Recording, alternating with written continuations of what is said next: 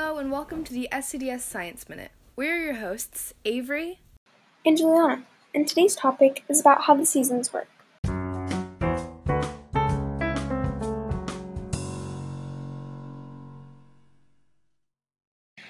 Long ago, when the Earth was still forming, it got hit with an asteroid about the size of Mars. This caused our planet to tilt 23.5 degrees. This tilt helps give us our seasons. The question is, how? Well, to understand it better, get a piece of paper and a flashlight. Shine the flashlight on the paper so that you have a perfect circle of light. Then tilt the paper so that the circle becomes an ellipse. Once an ellipse, the light isn't as strong as when it was a circle, but it covers more surface area. Oh, so it's the same with Earth. On the summer solstice, the sun is just about directly above you, which is more direct sunlight, which makes more heat. And on the winter solstice, the sun is more up to the side, so there is less heat. Yep, and then you have the equinoxes, where the sun is just kind of in the middle. This is why summer's the hottest season, winter's the coldest, and spring and fall are both, well, in the middle.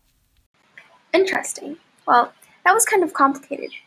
Do you think you could explain it in a little bit of a simpler way for our listeners? Well, think of it like this. When it's winter for the northern hemisphere, the North Pole is tilting away from the sun, causing less direct sunlight. And when it's summer, the North Pole is facing towards the sun, causing more direct sunlight. Yep. And remember, when it's winter in the northern hemisphere, it's summer in the southern hemisphere. Yeah, and when it's summer in the North Pole, the sun never sets.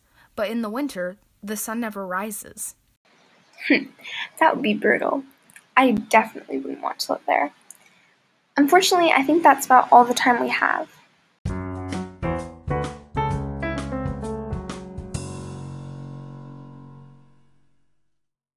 That was our brief explanation of how our seasons work, but it's much more complicated than that.